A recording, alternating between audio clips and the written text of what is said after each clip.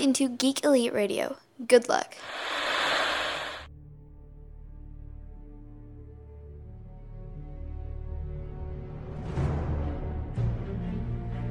The future comes, and now my watch begins. It shall not end until my death. I shall miss no game, withhold no news, report all rumors. I shall wear no jerseys, and plead allegiance to no side. I shall live and die on my webpage. I am the word in the darkness. I am the watcher of the TV. I am the megaphone that informs the realms of geek. I pledge my hands and name to the Geeks Watch, for the geeks and all the geeks to come.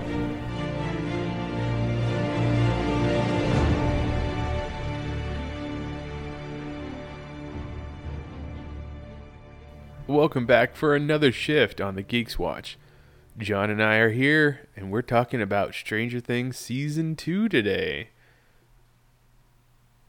I'm running on caffeine and conspiracy theories. Well, that's a thing, I guess. There you go. We're gonna talk about only the first episode of the season 2. I've managed to only watch the first episode so far. I fucked up, and I could not stop watching for 6 hours. So yeah, I'm more than halfway into it now. Yeah, what is it? Is it 8 episodes again? Or I believe it's 8 episodes. Yeah. So yeah, you're down the rabbit hole. Okay. Hopefully John will be able to not spoil anything. No, I'll keep it episode 1 centric. Okay, fair enough. But before we get to that, let's go ahead and talk about a little bit of geek news. We got some casting news happening for Shazam, which I also want to talk about with what's the director's name, David Sandberg. He tweeted, earlier this week saying he's pretty much mentally preparing himself for all the backlash he's going to get after making this movie, because he just knows that it doesn't matter what he does, if he stays faithful or he doesn't stay faithful, or whatever decisions he makes. I'm sorry, he's going to have somebody yelling at him about how it's not right.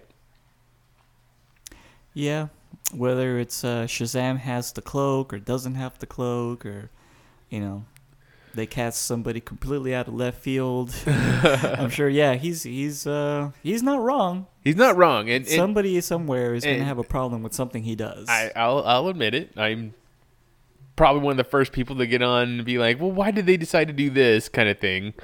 Yeah. But I like to think that I give movies the benefit of the doubt before I get too crazy about them. With that being said, we have there has been some casting news after he tweeted that. So first off was Ben Mendelsohn, I guess best known right now for being in Rogue One. What was his? Do you remember what his character's name was in Rogue One? He was like Director Krennic. Krennic, that's right. So he's been cast as the villain of Shazam, which was kind of a surprise, because I think at this point we were both thinking The Rock was still going to be Black Adam, and that was going to be the villain of the movie. But I would personally, I know that they've had some they had some stuff come out about Black Adam, because he's definitely going to get his own movie too. And in the comic books, Black Adam really teeters between being the villain and being a hero at times. So he might be a reluctant hero in the first movie if they introduce him. Then they get into the whole Black Adam movie, and then maybe he's a villain, or maybe it's the other way around. Maybe he's a villain, a misunderstood villain in the first movie, then we get his own movie, and then he's a partner to Captain Marvel in the third movie kind of thing. Well, that makes sense, because the whole way that you earn the Shazam powers is that you have to be worthy of it, at first anyway. And I believe that's what happened with Black Adam, isn't it? Like, he became corrupted by the power later on, or maybe he just decided to use that. It came from a good place, and then he just decided to take matters into his own hands. Well, yeah. I mean, the thing is that, like, obviously he wanted and the way that I know the story is that he wanted the power to protect his people. His country is being invaded and taken over, and this is back in Babylonian days or something like that. Right. And he gets the power, but then he kind of becomes totalitarian. But his people love him, and they love. But he kind of rules with an iron fist kind of thing too. So I'm seeing parallels with the Scorpion King a little bit there. a little bit, yeah. So there's that.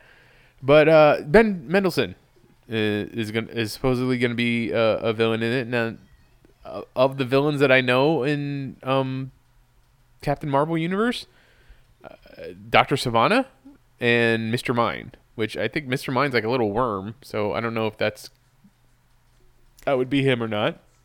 I could see him being Dr. Sivana. It's kind of a whole science versus magic. So like where you have in Iron Man, Tony Stark's obviously a man of science, so his biggest villain is a man of magic, the Mandarin. This way is the other way around. Shazam gets his powers from magic, so his biggest villain would be a man of science. Yeah, and at this point, I reached the limit of my knowledge with Shazam, so I have no idea who else he would fight. I only know of like two people Shazam has fought with: Black Adam and Superman. So yeah, when it comes to that, I'm basically just putting my trust in the director and writer's hands at that point. Hopefully now with the reimagined DCU EU, it's not a movie filled with murder and dubious gray areas. This one's a little bit more clear cut, seeing as how it's from the point of view of a child, essentially, like a 10 or 11-year-old that turns into his idealized version of a superhero, of an superhero. adult. Yeah. And I mean, so that's a good segue, because they have announced who they've cast as Shazam or Captain Marvel. I still have a problem. I don't know what to call him. Like, I think DC Comics is stopped calling the character Captain Marvel altogether. But how can he call himself Shazam? Like, that's his magic word. Like, if he says, "Hey, don't worry, people, Shazam is here," and now he turns back into Billy Batson. Well, I mean, the Captain Marvel moniker works when you take into consideration that it's a kid wanting to call himself something cool. Right, exactly. So that works for me, but you're right. Like, I don't know how they're going to do that. I mean, I know in comics they had some sort of truce as to how they were going to just, divvy up that name. Does that apply to movies? I mean, there's almost always differences between the different properties, so I have no idea what they're going to do with it.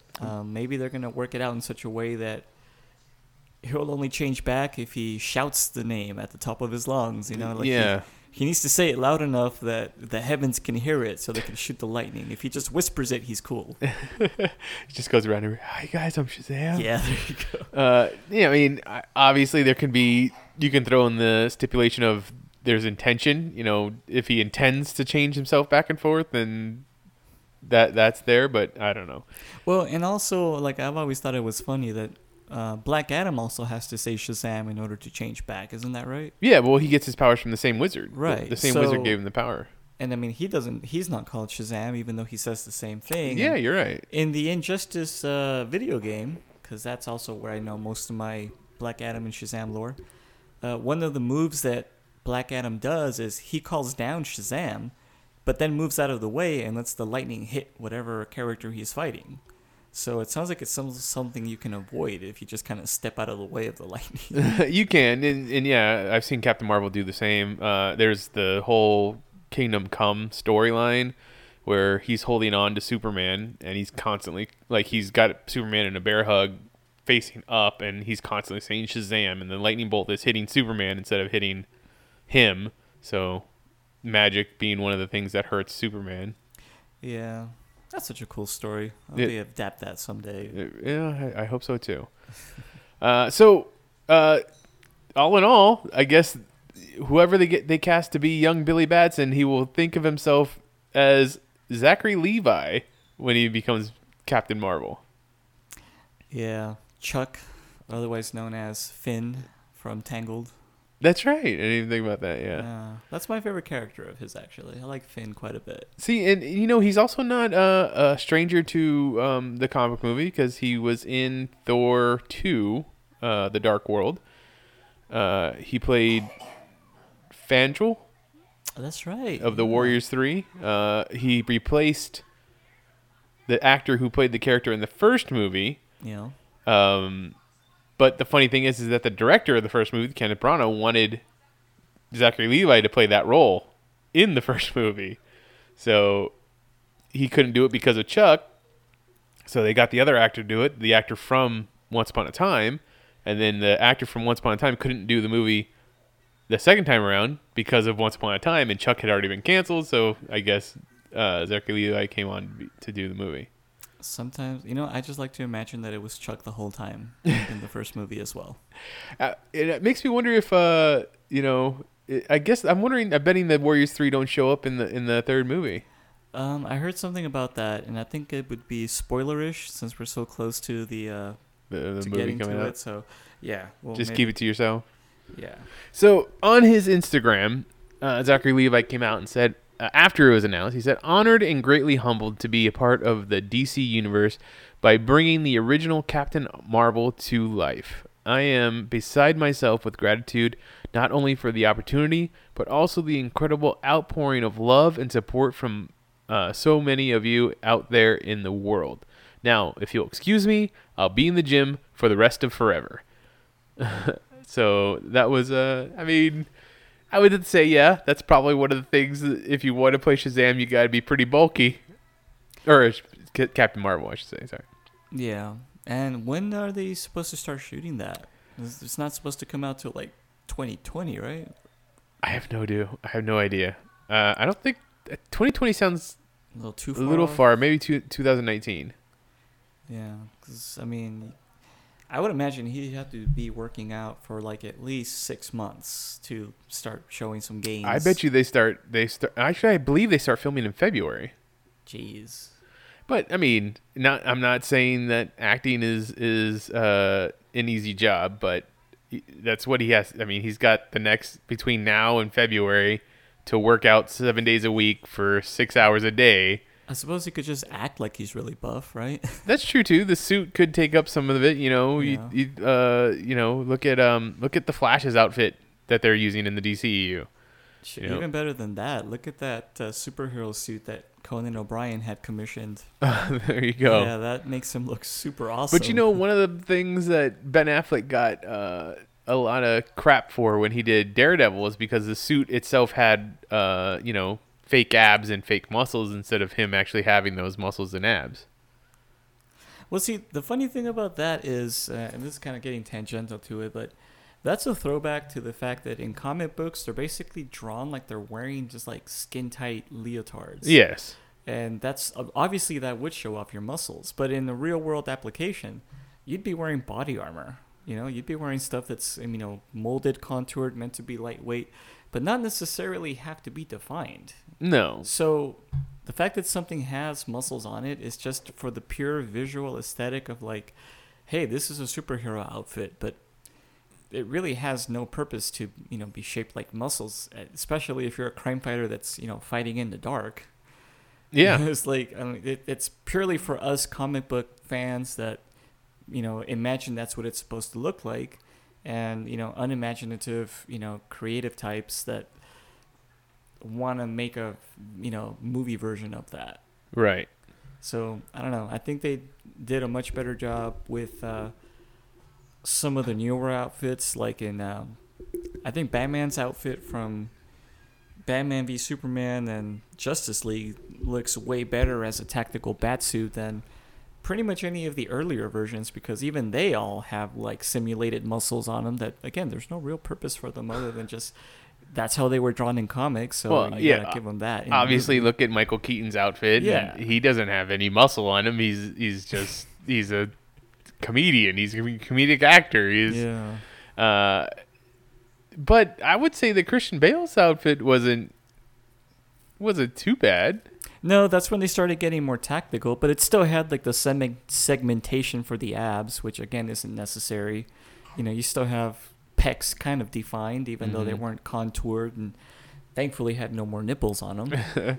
But now with Ben Affleck's outfit, it looks more like a leotard than it does. It looks like he's wearing just like a really big, thick sweater.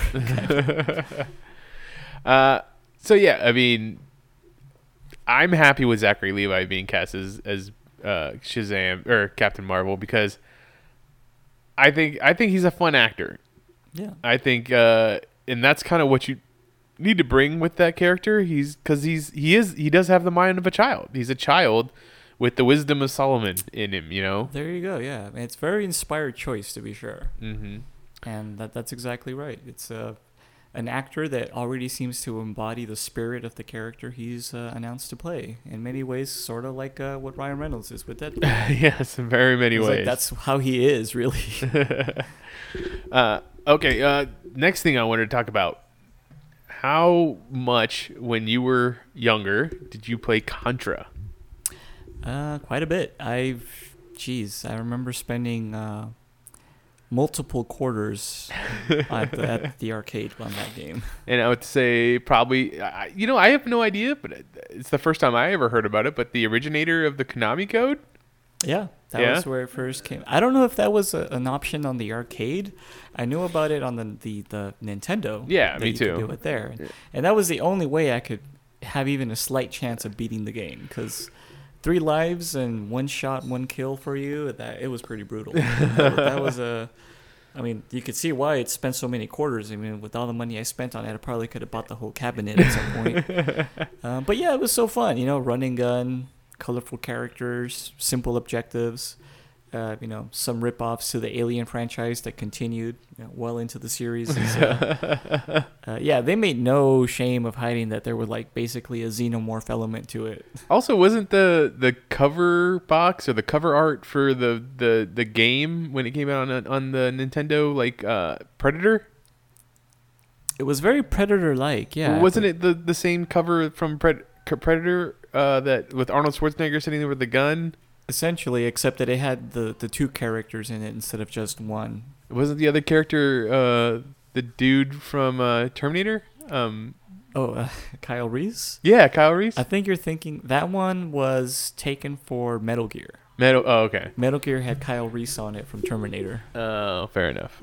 Okay, so I guess Konami came out with a little. It's like a 15-second video. It's just like animated 3D animated video of Contra symbol, and it's twirling around, spinning around, and which apparently indicates that there's going to be a live action TV series and movie. I mean, do you remember the storyline to Contra other than you have guns and you're fighting aliens?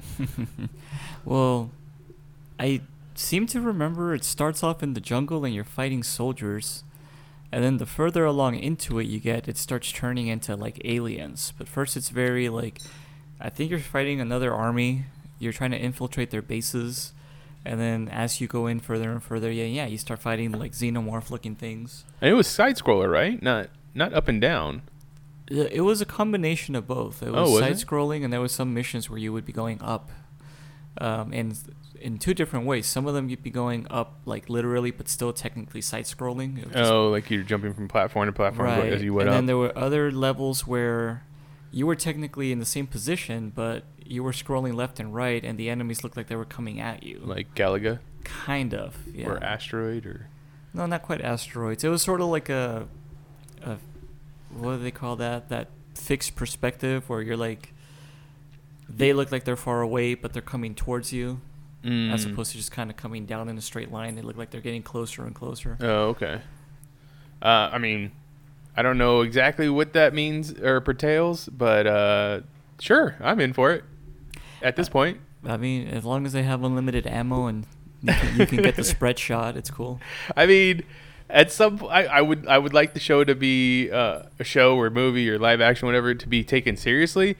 But at some point, you have to throw in the Konami code, right? You have to it has to be the way to open up something. Yeah, I mean, and they already did that in Wreck-It Ralph, so they're gonna have to be a little more clever about it, I think. What was it in Wreck-It Ralph? It's the same. It was up, up, down, down. But I mean, what was it used for? Well, for some unexplained reason, inside the, what was it, Sugar Rush game? Mm-hmm. And this is spoilers for anybody that hasn't seen Wreck-It Ralph. Yeah, so King Candy is actually not really a part of that game. He's a character from a different video game, and he hijacked this one so he could take it over. And he got into the code, and I guess it was the code to access the vault for the source code of the game. There was an actual physical Nintendo controller. Now, nothing indicated that this was a Nintendo game. They had no Nintendo branding on this particular game itself, but there was a Nintendo controller. He hit the Konami code, and that opened up the vault to let him mess with the software, I guess. Nice. It's just a homage, I guess. Well, it's still a good one. All right. Do you remember the year 2004? Like it was 13 years ago. No, all right, good. Because there was a zombie comedy that came out with Simon Pegg in it called Shaun of the Dead, written and directed by Edgar Wright, also starred Nick Frost. I think you're familiar with it, right? I am a fan. So apparently, Simon Pegg kind of jokingly wrote, and I don't know how you jokingly write something, but he jokingly wrote a pitch treatment for a kind of sequel to Shaun of the Dead called From Dusk Till Shaun. And you can only imagine it's about vampires as opposed to zombies.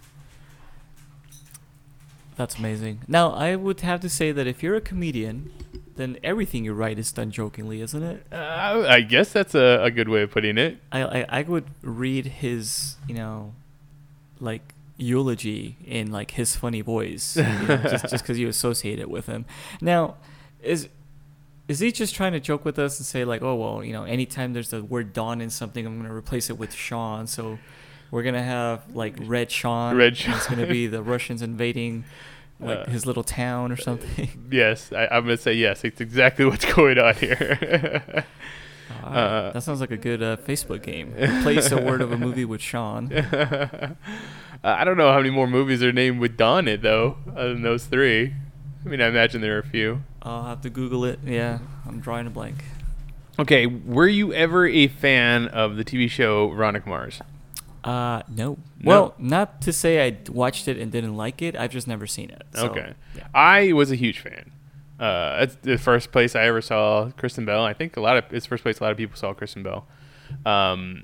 Yeah, I thought it was a great show, written very intelligently. After 3 seasons went off the air, that kind of was sucked. Then we got the Kickstarter movie that came out in 2013, I think, somewhere around there. Sounds about right. Which was good. 2014. It was good, but it didn't quite scratch the itch. So Kristen Bell has come out and said that a mini-series is definitely going to happen. Not saying when or how, but she says it will definitely happen. Which I think that show does tend to lend itself better to a serialized format than it does a movie. But I'm excited about that. You're gonna have to some. I don't think Veronica Mars used to be on Netflix, but I don't think it is anymore. You're gonna have to go and rewatch the series at some point.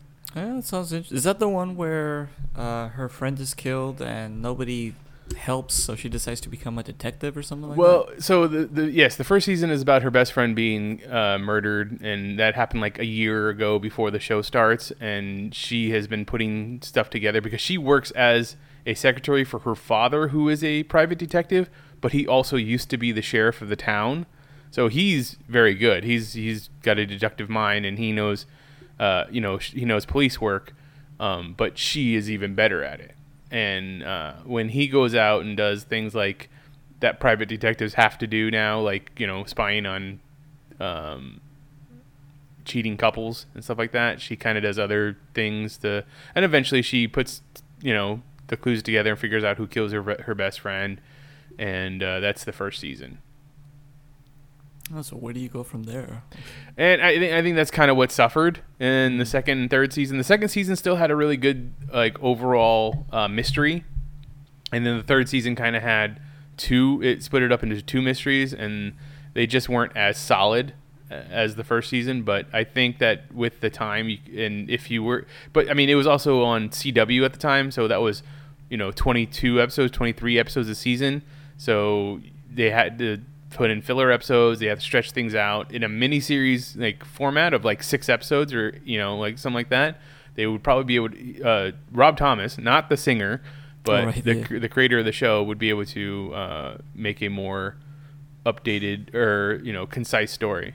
So would it have been interesting if the following seasons after the killer of her friend was caught, it evolved into something akin to Silence of the Lambs, where that killer has some insight that helps her solve cases, so she needs to continue coming back to him? Well, I mean, not to spoil it for you, the killer of her best friend, it wasn't a serialized kill. It was kind of a more of an in the moment passion kill. So he wouldn't be able to give insight in like that way, unless he was working for an Uber killer that was sending him out on assignments, and then it became a mission to catch that guy. No. Yeah. Yeah, I have no authority to speak on this subject, so I'm just throwing it out there. But yeah, she'd be able to, like, the movie, it leaves a couple things in the open for her to come back for a miniseries to solve stuff. So it's very possible that things could happen like that. Yeah, and there's no shortage of murders to investigate, I'm sure. Yeah, exactly. Okay, so one thing that I don't know anything about, and I think you have a little bit of information on, is the King Killer Chronicles. Apparently, it lands at Showtime. It's Showtime thinks it's going to be their Game of Thrones. That's by all intents and purposes what it sounds like. Yeah. And it's an interesting story. Yeah, I read the first book on the recommendation of a friend, and I really liked it. It's interesting. It has a whole different take. Basically, imagine if the story was taking place from the point of view of Sam. Really? I know that you don't like Sam. Yeah, I don't like Sam at all. So the character's not like Sam. Okay. I'm just saying more from like the perspective of like something really big happened, but you start off as more of a side character and you slowly turn into the main protagonist. Right. While also studying abroad and kind of earning some life experiences along the way. We have a main character who is raised in a traveling, performing group, I guess, family. And through circumstances having to do with demonology and black magic, he ends up having to go away and become an orphan. So yeah, he has the superhero criteria already met there. And he goes off and becomes an accomplished musician and learns the ways of magic, and they go really into how the magic works in this universe. So that's one of the things I'm really excited about. Like, he is actually in magic school. Wow. Or like essentially like Hogwarts, but without the wands and ridiculous talking portraits. So yeah, it seems like it's going to be a really cool series, and there's a really strong musical component given the fact that he is supposed to be an accomplished musician and singer, which is probably one of the reasons why they have Lin-Manuel Miranda attached to it. That's true. He is attached as the executive producer for the show. Yeah, so I think he's going to lend his talents of musicianship and lyric writing due to the fact that a large part of the character's arc involves him being part of a performing, troupe. And then now I assume that he probably won't be playing the main character of the show. Oh, no. The main character of the show is definitely a Ginger. Okay. Do you think there will be a role for him to play? Oh, absolutely. He could play any number of different roles, from the first guy that teaches him the ways of magic to maybe the father of the main character. I mean, he could be any number of characters within this universe. He could be a professor at the college. There's really no limit. More than likely, though, he'll probably be one of the performers at the tavern that the main character likes to go to. That definitely would only help the show out. He's got quite the star power right now. Oh yeah, absolutely. And like I said, like the time is now to start coming out with Game of Thrones replacements, because it's got one season to go. Well, we also are supposedly going to be getting some spin-off shows. This is true, but I don't know. Like, depending on the spin-offs and how much care and attention they put to them, if it's the same, that they do with regular Game of Thrones, they might still be all right. But I don't think it's any guarantee that they'll be, the same ratings hits as Game of Thrones was just because there are spin-offs. You're right. I mean, there's no guarantee that it would be a ratings hit. Okay, last story I want to talk about is we have a director in talks to direct a Deathstroke movie. Joe Manganiello has been kind of hush-hush about whether or not Deathstroke is still going to appear in the Matt Reeves Ben Affleck Batman movie now. He's said for the most part that he doesn't know if he's going to be in it or not. But he also tweeted a photo of the Deathstroke mask or helmet a couple of days ago. I guess what this was to imply, because of the news that we had come out, is that they're going to make a Deathstroke standalone movie, which that's what DC's kind of doing right now. It's just like, hey, let's just make all the characters into movies. Yeah. Let's just make everything. If it's got an attachment to Batman, let's make it a movie. So we have the director of The Raid, which is a great movie. I know we both talked about that when it first came out. Gareth Evans is in early discussions to write and direct a Deathstroke movie. I don't know how you feel about that. Well, the minimum you can ask for, which I think with him in the helm it's gonna deliver, is just some really kick-ass turn to Sean Connery for a second. Some really kick-ass action. Yeah, I think at the very least it should be a good action movie, as long as he gets the same, stunt team and director of photography. Because I would assume that had a lot to do with how well that movie was shot. The Raid, that is. Oh yeah, plus they already have the camaraderie. They know how to work with each other already, and kind of what expectations they have of each other. So I could see them pulling in the team to. Now, I would also be ecstatic if I don't remember how you say his name. The star of The Raid. Oh yeah, I'm not gonna pronounce that. Okay, well, that'd be pretty cool if he was able to make it into the movie somehow. Yeah. Iwo,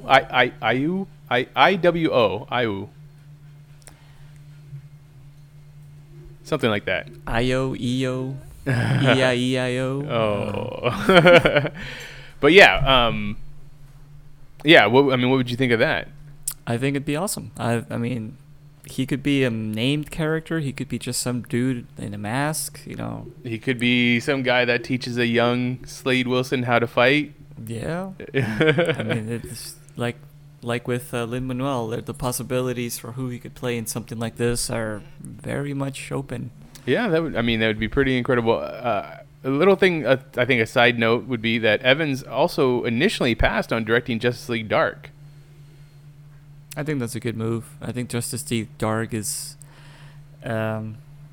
as much as I like to see that happen, I think it's still way too soon for that to happen. I think it's way too soon. Plus, it needs a different name. You call it Justice League Dark, and it's gonna confuse a lot of people. Yeah. How is it like?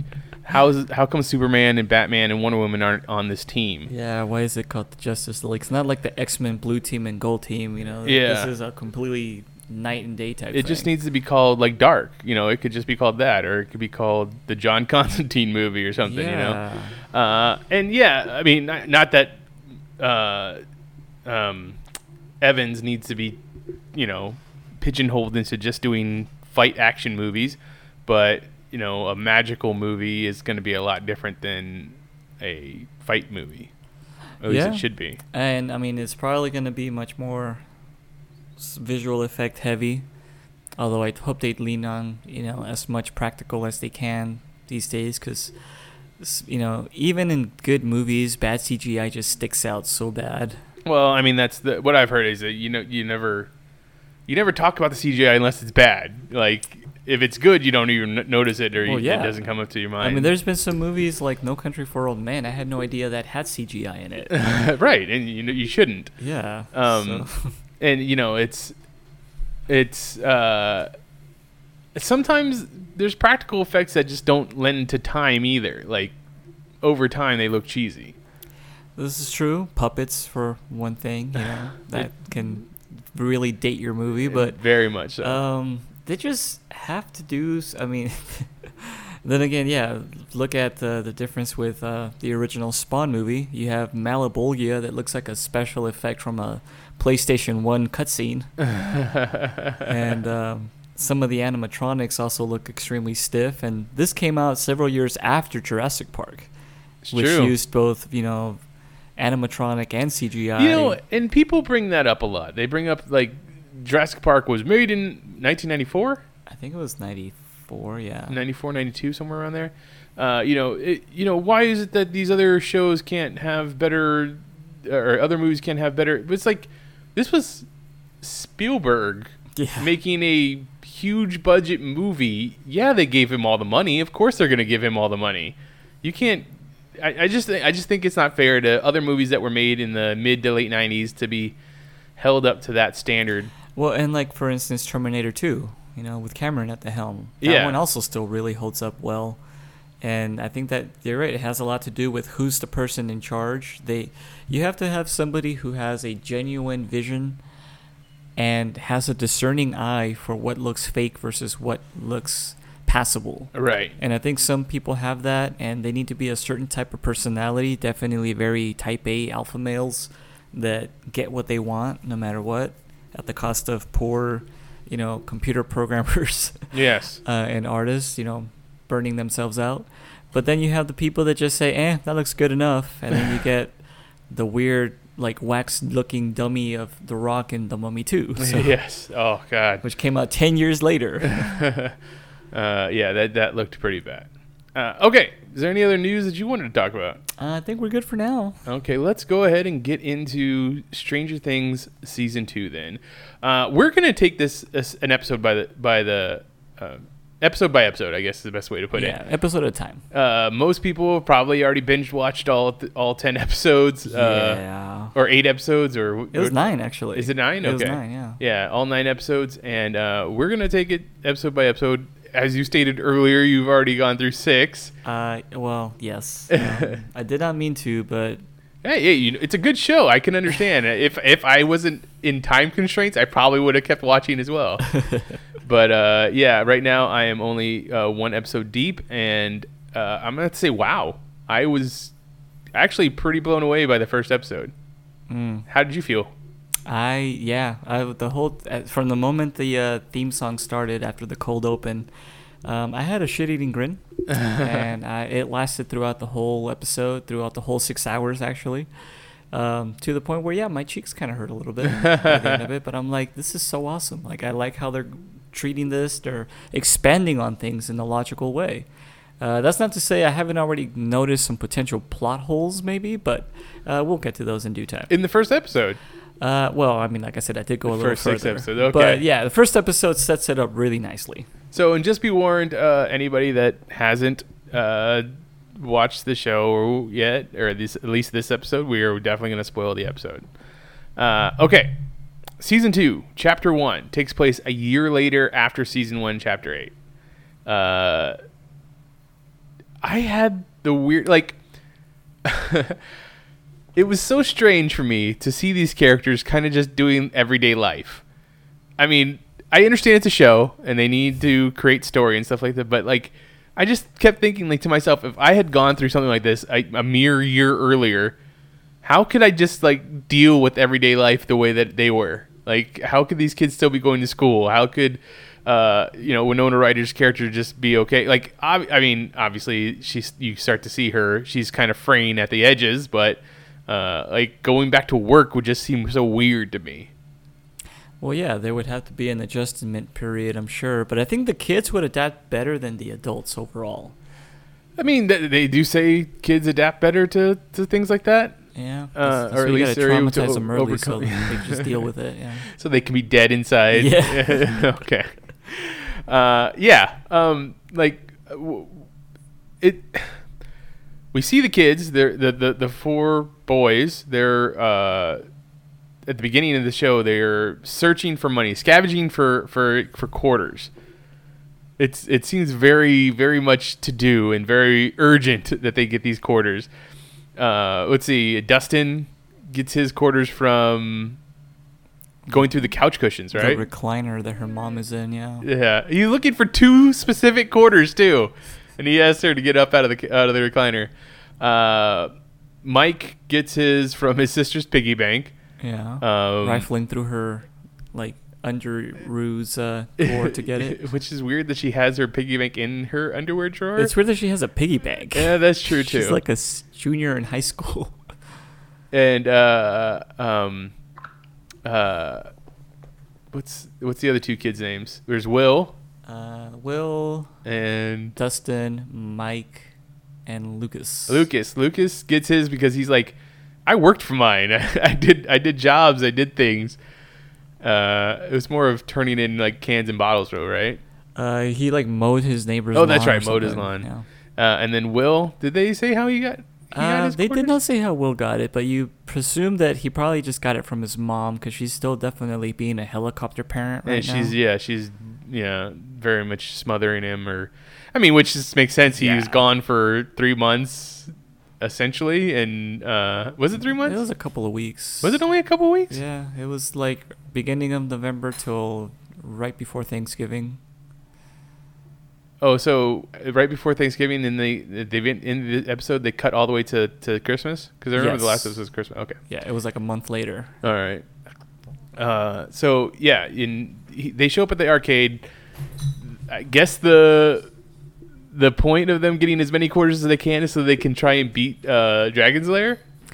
Yeah, and I mean that whole scene at the arcade took me back. It gave me such a hard nostalgia trip. I miss arcades so much. Yeah, and especially, well, I don't miss that particular game though, because that game was hard. The game is balls. super hard. Like it took me a couple quarters just to understand how it worked. Yeah. Because I'm like, okay, why is he not moving where I'm moving the controller to? And then I realized, oh, you gotta time your moves to cues on the screen.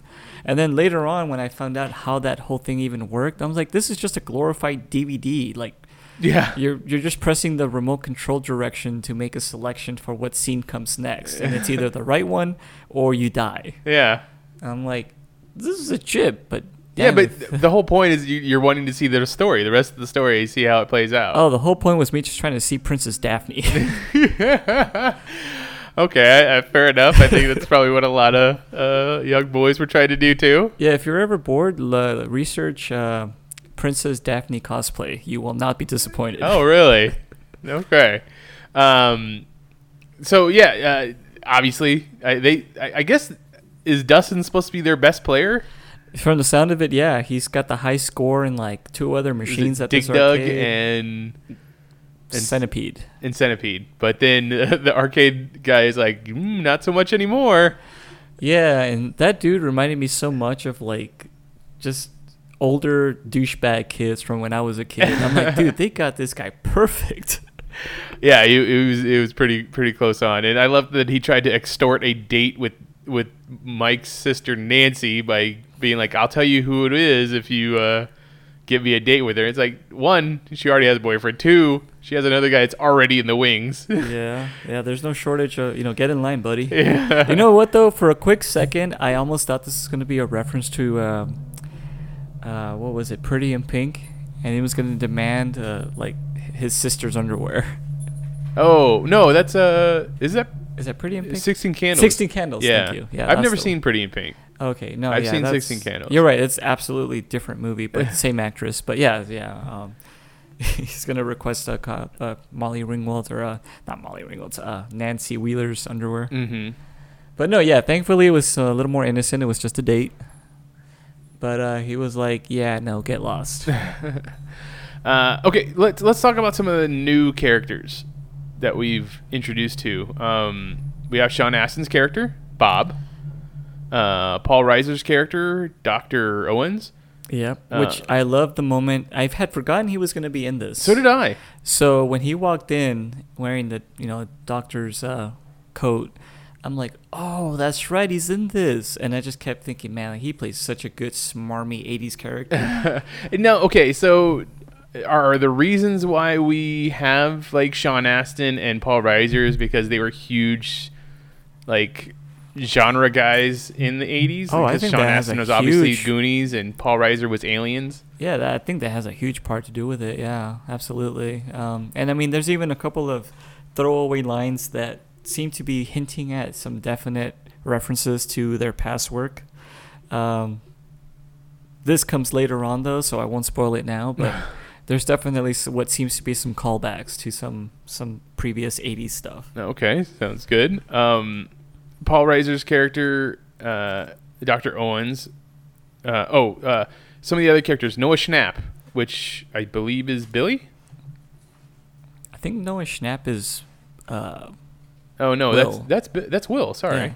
And that's, I guess I do have a trouble with that, because I think of Will as being part of the main story, like the main cast in the first season, and he is part of the main story, but the actor really isn't in the show all that much, because he's in the Upside Down the whole time. Mostly, yeah. He doesn't really have a lot of screen time, you could say. Yeah. But they changed that in this season, and like I said, I won't go into any future details, but wow, like he is as good, if not better, at acting than any of these other kids. Really? Yeah. You feel that way? He gets put through the ringer, yeah. I mean, I wouldn't say that he's bad, but yeah. Well, I mean, I'm just saying, like, we didn't really get a chance to see that showcased in the first season. No, not at all. Mostly he was just kind of, scared and alone. Would be a good way to describe his acting in the first season. But no, yeah, he really has a bit more range in this time around. Fair enough. They let him stretch his wings. Yes, they really do. Dacker Montgomery, that's who plays Billy. Now, I like to refer to him as sexy young Chad Lowe.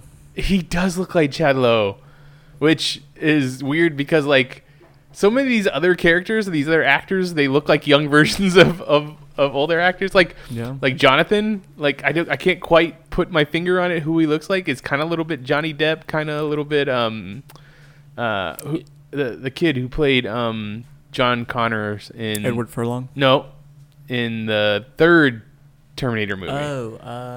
Yeah, the yellow bastard. Yes, the yellow bastard, the one that went kind of Nicholas crazy. something? Stoll. Nicholas Stoltz. Yeah, Stoll. Yeah. Stahl. Nick Stahl. Stoltz. Yeah. But this is Dacker Montgomery's playing Billy, and it took me a second to realize why I'd seen this actor before.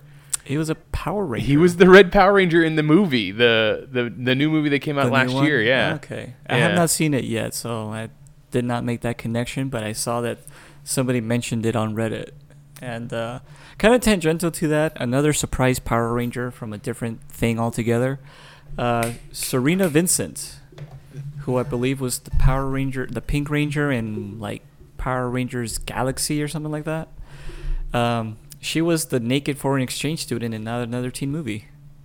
Really? Yeah. I was like, oh, that's delightful.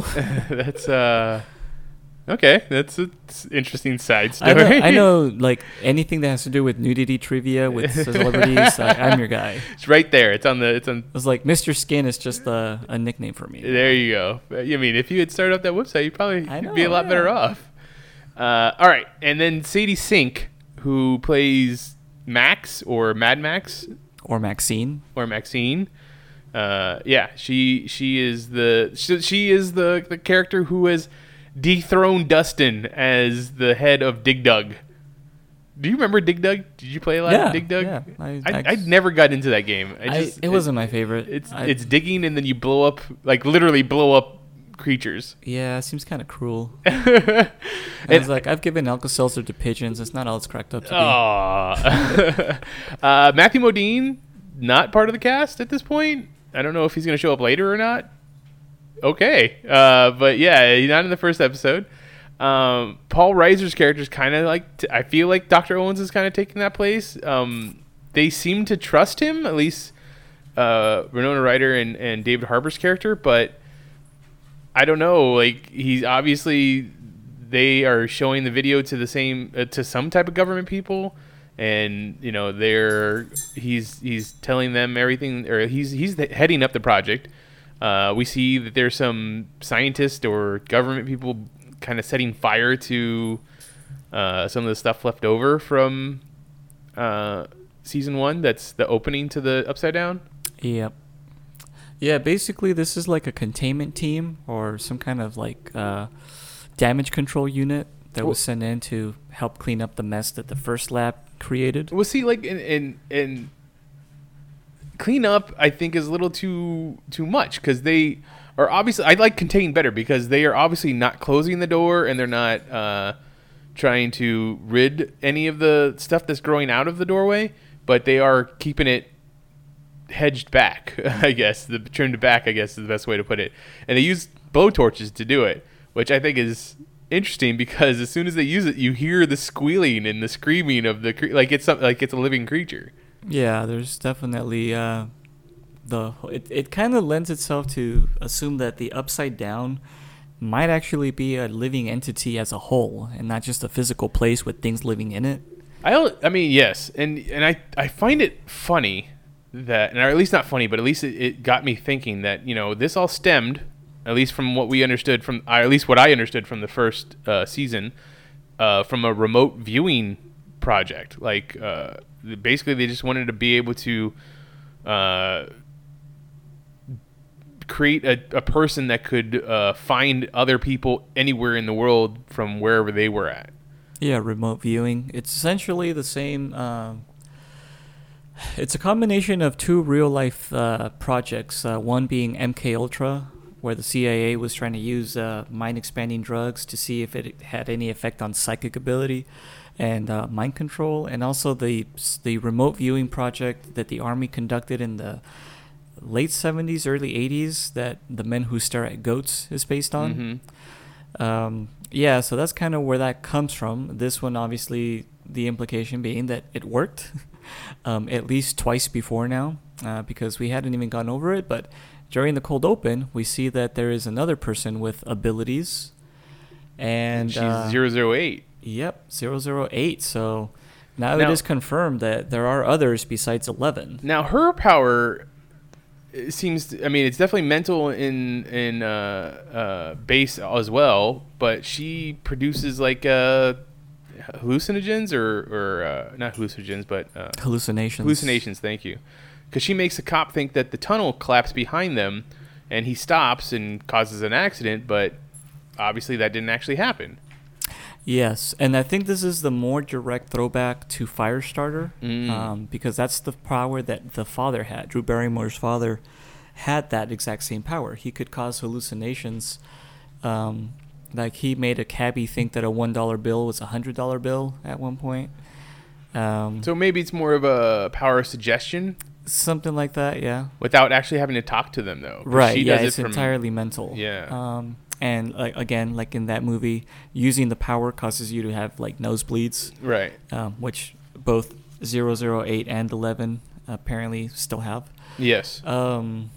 So, yeah, that was kind of interesting. That was our cold open to the episode, to episode 1, and then we don't see anything more about that in this episode, but there's more down the line. Yeah. Okay. We definitely revisit that whole concept. Let me talk about this some of this other things real quick. Barb's parents, we see them for the first time. They are very hopeful of figuring out what had happened to Barb and where she's at. Dude, that was so heartbreaking. And they are so hopeful that they are paying a guy to do all this research for them, a journalist, a real person to investigate stuff. And they are selling their house to pay him off. Which is completely sad for Nancy and what's her boyfriend's name? Oh, I can't think of his name at the moment. Oh, now I'm drawing a blank too. Harrington. Steve. Yes. And Nancy are having dinner with them. I guess they probably have an annual, or not annual, but a monthly dinner, or maybe even a weekly dinner with them. I would call it a guilty dinner. Well, it's definitely a guilty dinner. And it's taken its toll on Nancy having to be there. They are the journalist that they've hired is a conspiracy theory kind of guy. Oh yeah. He has some theories, and he constantly bothers Hopper. Yep. On a regular basis with them. At one point, he says something about a little Russian girl and being seen and stuff like that, and that takes Hopper's real interest because he's like he knows who he's talking about, but he wants to know what other people know since he really feels protective of 11. And as we saw at the end of the last season, he puts food out for her, not knowing if she's there or not. Yep. But when he finds out that the journalist doesn't have anything new and any new information, no one's really seen the girl in a while, he just blows him off and is like, okay, well, you don't have anything, so you go about your craziness. Let's see what else. Will, when he has his hallucination or flashback or whatever you want to call it, is his scene of the Upside Down. We see a tendrilled creature in the sky.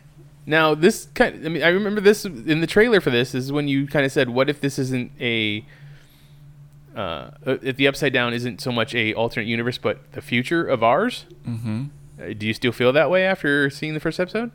No, I think it's definitely just sort of a distorted version of this reality. So do you think he's having PTSD flashbacks, or do you think he's actually no, transporting over to the I think he's definitely switching back and forth between this world and the Upside Down, because I think that's how they established it in the season finale of season 1 as well, is that he's still kind of in both places, like reverts back and forth, like he has no control over it. He's just kind of flips-flops back and forth.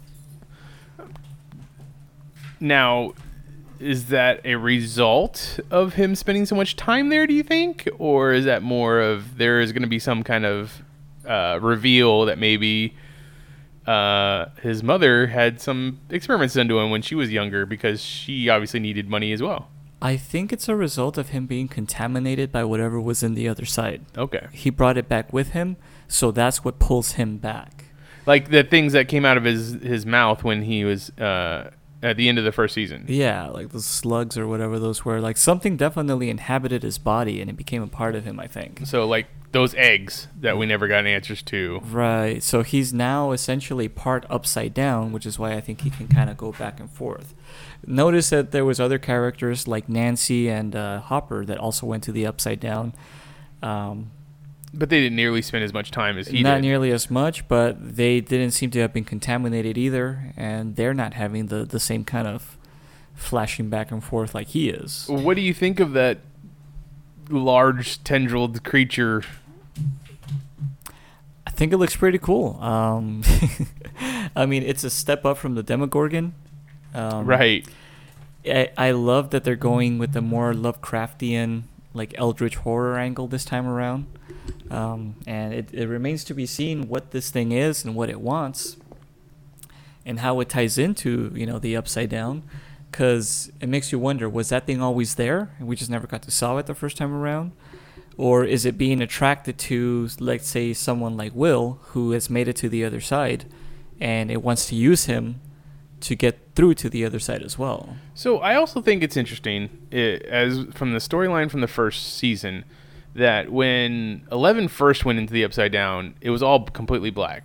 Mm-hmm. There was no world there. All existed was the person that she needed to find. And then as she kept going through the Upside Down to find people or do whatever they asked her to do, the world became created. Or at least it seemed to show itself more as a bad version of the world that we live in. Do you think that's going to come into more play this season? Well, from the little bit that I've seen ahead of the show, they still don't make a clear answer as to why that is, because that happens again. But if you notice now, there's also a Beyond Stranger Things or something like that. It's like Talking Dead for Stranger Things. Yeah. Hosted by Jim Rash. That's an interesting host. Yeah, I was like, really? Him? Okay, whatever.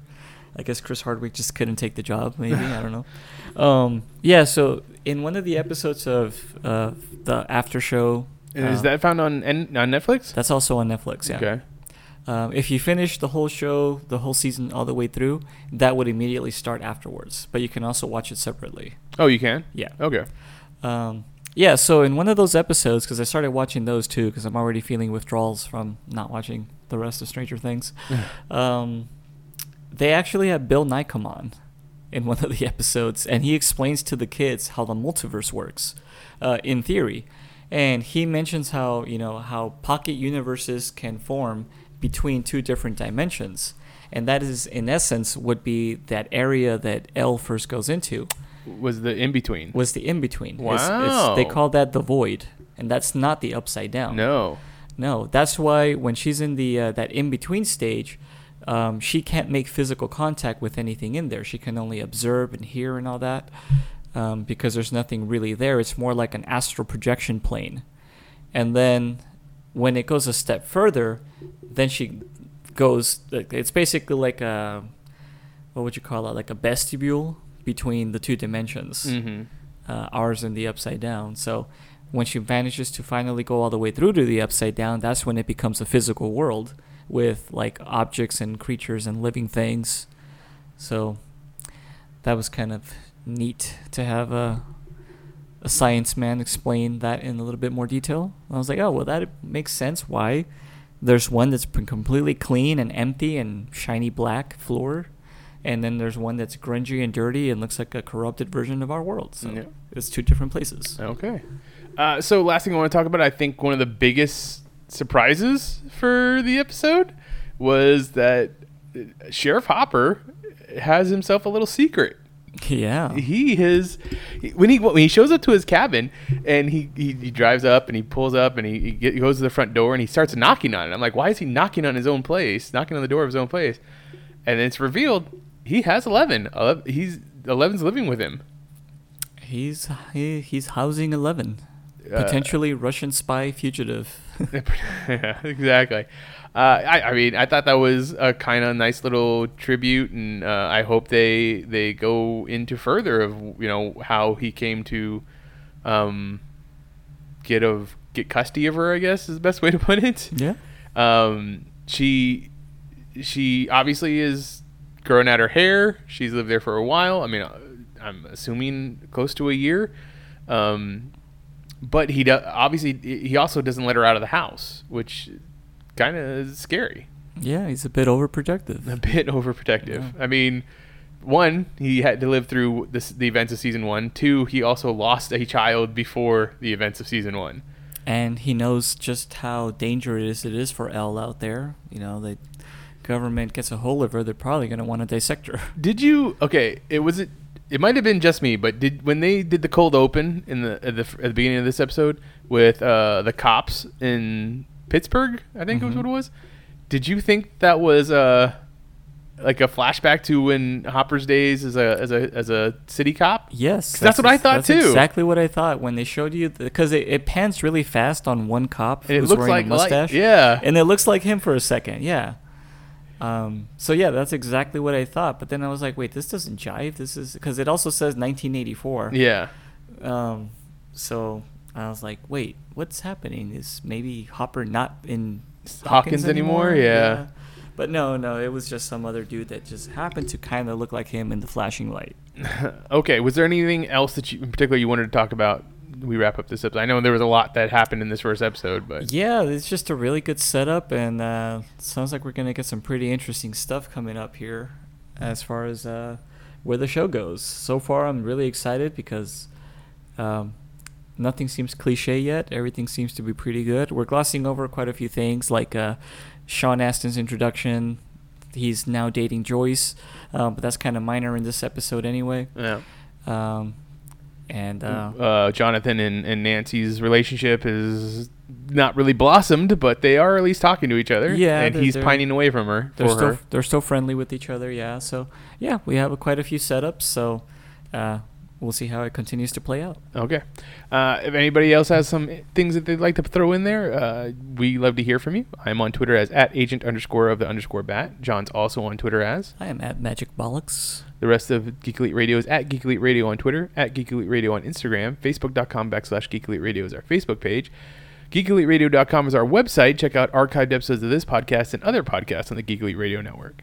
But until next time, this is the Geeks Watch. I was about to say this is Stranger Things, but it's like this is Stranger Things. We're talking about Stranger Things. This is the Geeks Watch on the Geek Elite Radio Network, saying always remember to geek out. We now return you to your regularly scheduled program.